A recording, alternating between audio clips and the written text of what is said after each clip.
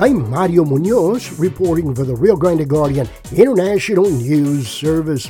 In one of her first initiatives, Harlingen Mayor Norma Sepulveda set up meetings with local engineers, developers, and surveyors soon after taking office to make the city of Harlingen more development-friendly. One of the engineers who attended both meetings, Alan Moore, the general manager of the Cameron County Drainage District Number 5, explained how the city of Harlingen has begun streamlining procedures for developers. The one thing is it's possible with multiple governmentals having to review the same set of plans to create rules that conflict with each other. Oh, well, we're going to require this. And for us to say, no, we don't like that, so we're not going to allow that. And all of a sudden you have rules that conflict and nobody can go anywhere. Oh, okay.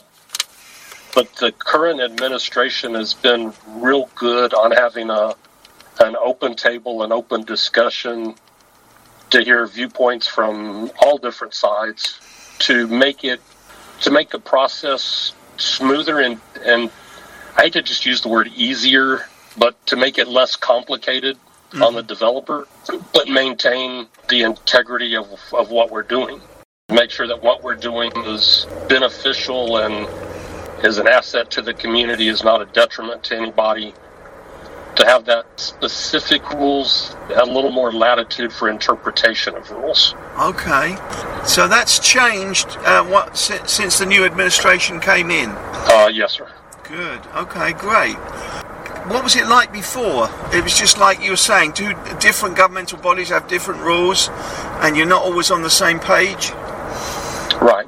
You know, it's like you say, you get 5 engineers in a room together to look at the same problem, you're going to get 5 different solutions. With a hard and fast rule, my professional opinion no longer matters.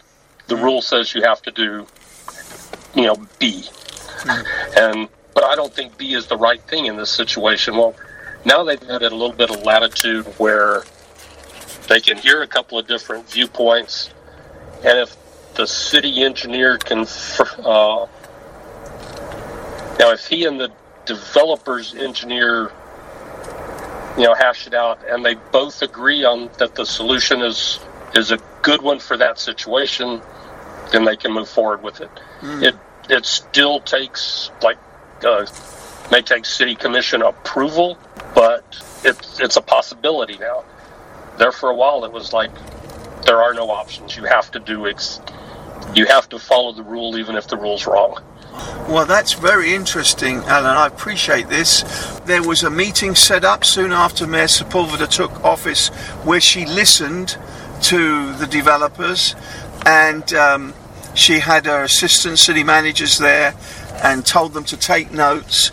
This is what's been confirmed to me by the engineers and builders that were in that meeting. Did you happen to be at that meeting? Yes, sir. So it was very productive, that meeting? Yes, it was. This is one of a series of podcasts about how the city of Harlingen is streamlining procedures to spur construction development under the administration of Harlingen Mayor Norma Sepulveda. I'm Mario Munoz, reporting for the Rio Grande Guardian International News Service.